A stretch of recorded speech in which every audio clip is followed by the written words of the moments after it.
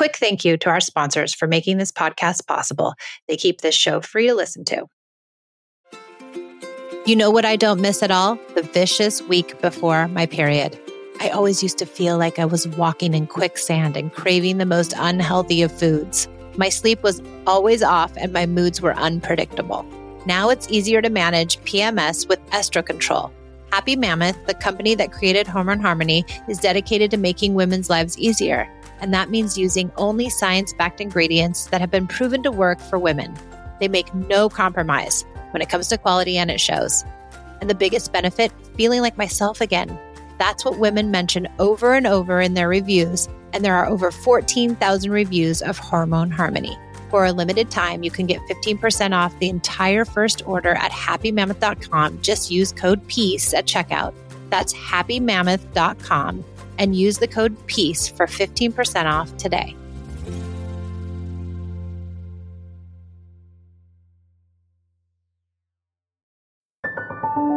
I came to parenting with everything I learned in childhood: yelling, punishing, controlling, and shaming. After trying almost every method, I found connected parenting and was totally shocked when empathy, listening, doing away with rewards and consequences, and being a safe place actually worked. It moved the behaviors of my children and it felt good, especially with my very strong-willed and highly sensitive oldest daughter. This podcast was born out of the idea of sharing the message and helping parents find more peace in a modern world. Welcome to the Peace and Parenting Podcast. So glad you're here.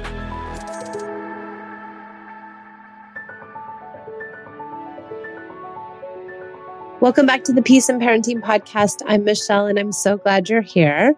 I want to talk about this idea of connection versus correction and how it can be so beneficial in your parenting world. If you will consider it as a tool, you can have a lot of success and live a life that feels better and is more connected and bonded. And you'll also have kids who are more cooperative.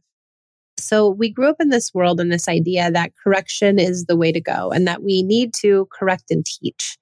And so we lead in parenting often with this idea of correcting and teaching.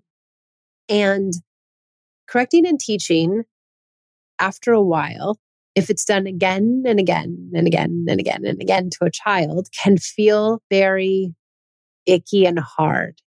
And often kids will say, "You're always telling me what to do," or "You're always correcting me." And a child can feel as if they don't have a lot of space to make mistakes when they're always being corrected. And it can really wear on the relationship that you share with your child. And pretty soon, if you are correcting a lot, it feels like all you're doing is correcting. I recently got on the phone with a client and her daughter came in and the daughter was saying something. I couldn't hear the daughter, but she was like, "No, go over here and do that." "Well, no, honey, you have to do this." "Well, honey, don't do that." "Well, one more time and then you're going to have to." And I was like, oh my gosh, she just told her like 5 things to do and 3 were corrections in literally 60 seconds. And if that's how you're living with your kids day in and day out, pretty soon there won't be any relationship left because the relationship will be filled with this idea of correction. And it will be lacking connection only in that the correction is eroding the connective pieces you're doing. So even if you're doing special time or you're listening to Big Feelings or you're trying to, implore some of these ideas, if you also are constantly correcting and punishing or just correcting, then you're eroding the relationship you have and you're undoing those beautiful things that you've worked so hard to do. So how can we infuse this idea of connection instead? And is there a way to let go of some of these corrections? Are all of them necessary corrections? Do we have to teach every single little lesson to our child? Or can we allow lessons to be learned through life? Because life is a great teacher. We all know that. We all learn incredible lessons in life. And often those lessons we learn are when we experience something. Often they're failures and mistakes. And I think we have a hard time watching our kids make mistakes, and we don't want them to make mistakes. We don't want them to be unkind. We don't want them to say the wrong thing. We don't want them to do the wrong thing. But is it okay to let them say and do the wrong thing sometimes? Is it okay to let them fall down? Is it okay to let them make mistakes and not to intervene. And where's the line? Where do we have to correct? Where is it really important that we correct? Safety, yes, but only when it truly is unsafe. Because a lot of people will say, well, they were running too fast in the playground and I had to tell them to stop. So I was screaming at them, stop, slow down in the playground. And then I was doing that all day at the park. Okay. Well, will they really be very hurt if they fall down? Or will they just scrape their knee? And is that a good natural consequence? And will that slow them down more than you yelling at them all day long in the park? Are there places to allow natural consequences to happen that are still safe? Yeah, falling down isn't that safe, but it also isn't that unsafe. And can we really delineate in our mind what is safe and what isn't safe? And where can we give them space to live in some unsafe experiences that we scaffold that, yeah, they might get hurt, but they're going to be okay. And we can be there when they fall. When they fall, you can say, oh, I'm so sorry. Man, that looks like it hurt. Let me help you. And can we be empathic during it? Can we support them? Does that help them learn? Because then they can sit into their own world. If you said, oh, I told you not to run, I said, don't run because I told you you're going to fall down and get hurt. Now look, you got hurt. Okay, well, now what are they thinking about? Now they're mad at us for pointing it out and rubbing it in their face. Now we've corrected them again. Even when they've experienced the natural consequence, we're still correcting them. And so what does that do to the parent-child relationship? And what does that do to the connection piece? It doesn't do it any justice. It doesn't do any good for it.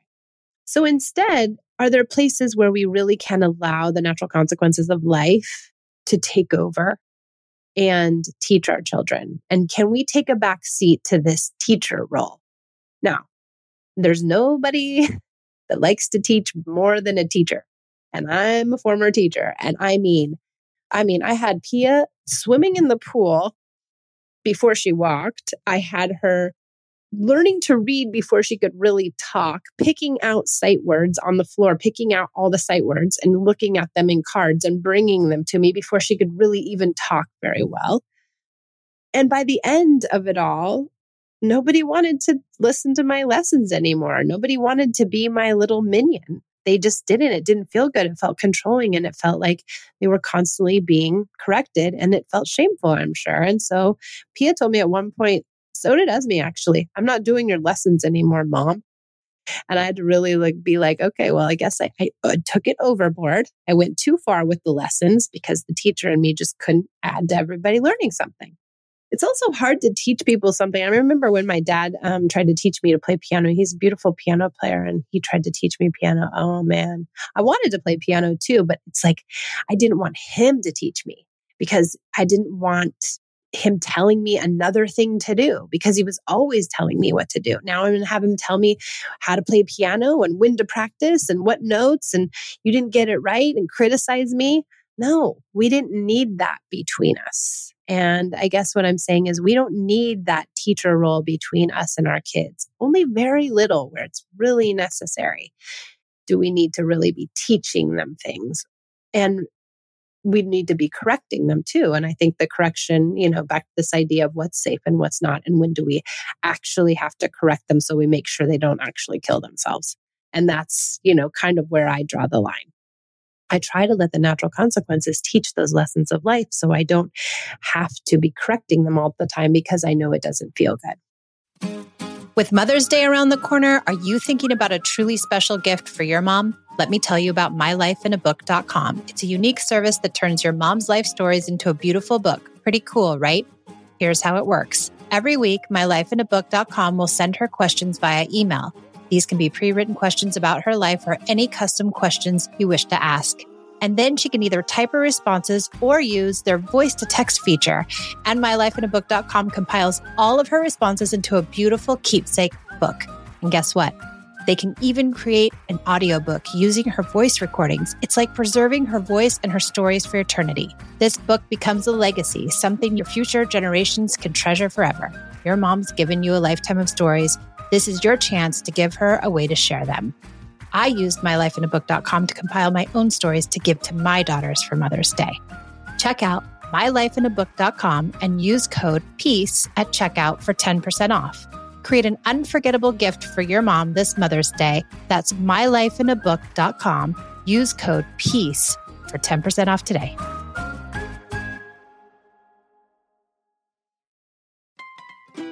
This episode is sponsored by ByHeart. ByHeart features a patent protein blend that gets closest to breast milk. Their formula includes the most abundant protein, alpha-lac, found in breast milk, as well as lactoferrin, the number one protein found in colostrum. ByHeart is an easy-to-digest formula which includes prebiotics and an 80-20 whey to casein ratio like in early breast milk, making it great for a newborn's digestive system. ByHeart is the only U.S.-made infant formula made with certified clean ingredients, including organic, grass-fed, whole milk, not skim. What it doesn't have is soy, corn syrup, GMOs, or palm oil. Curious about ByHeart? Redeem your welcome offer at byheart.com/podcast. Use code PEACE for a limited time. Additional terms and conditions apply.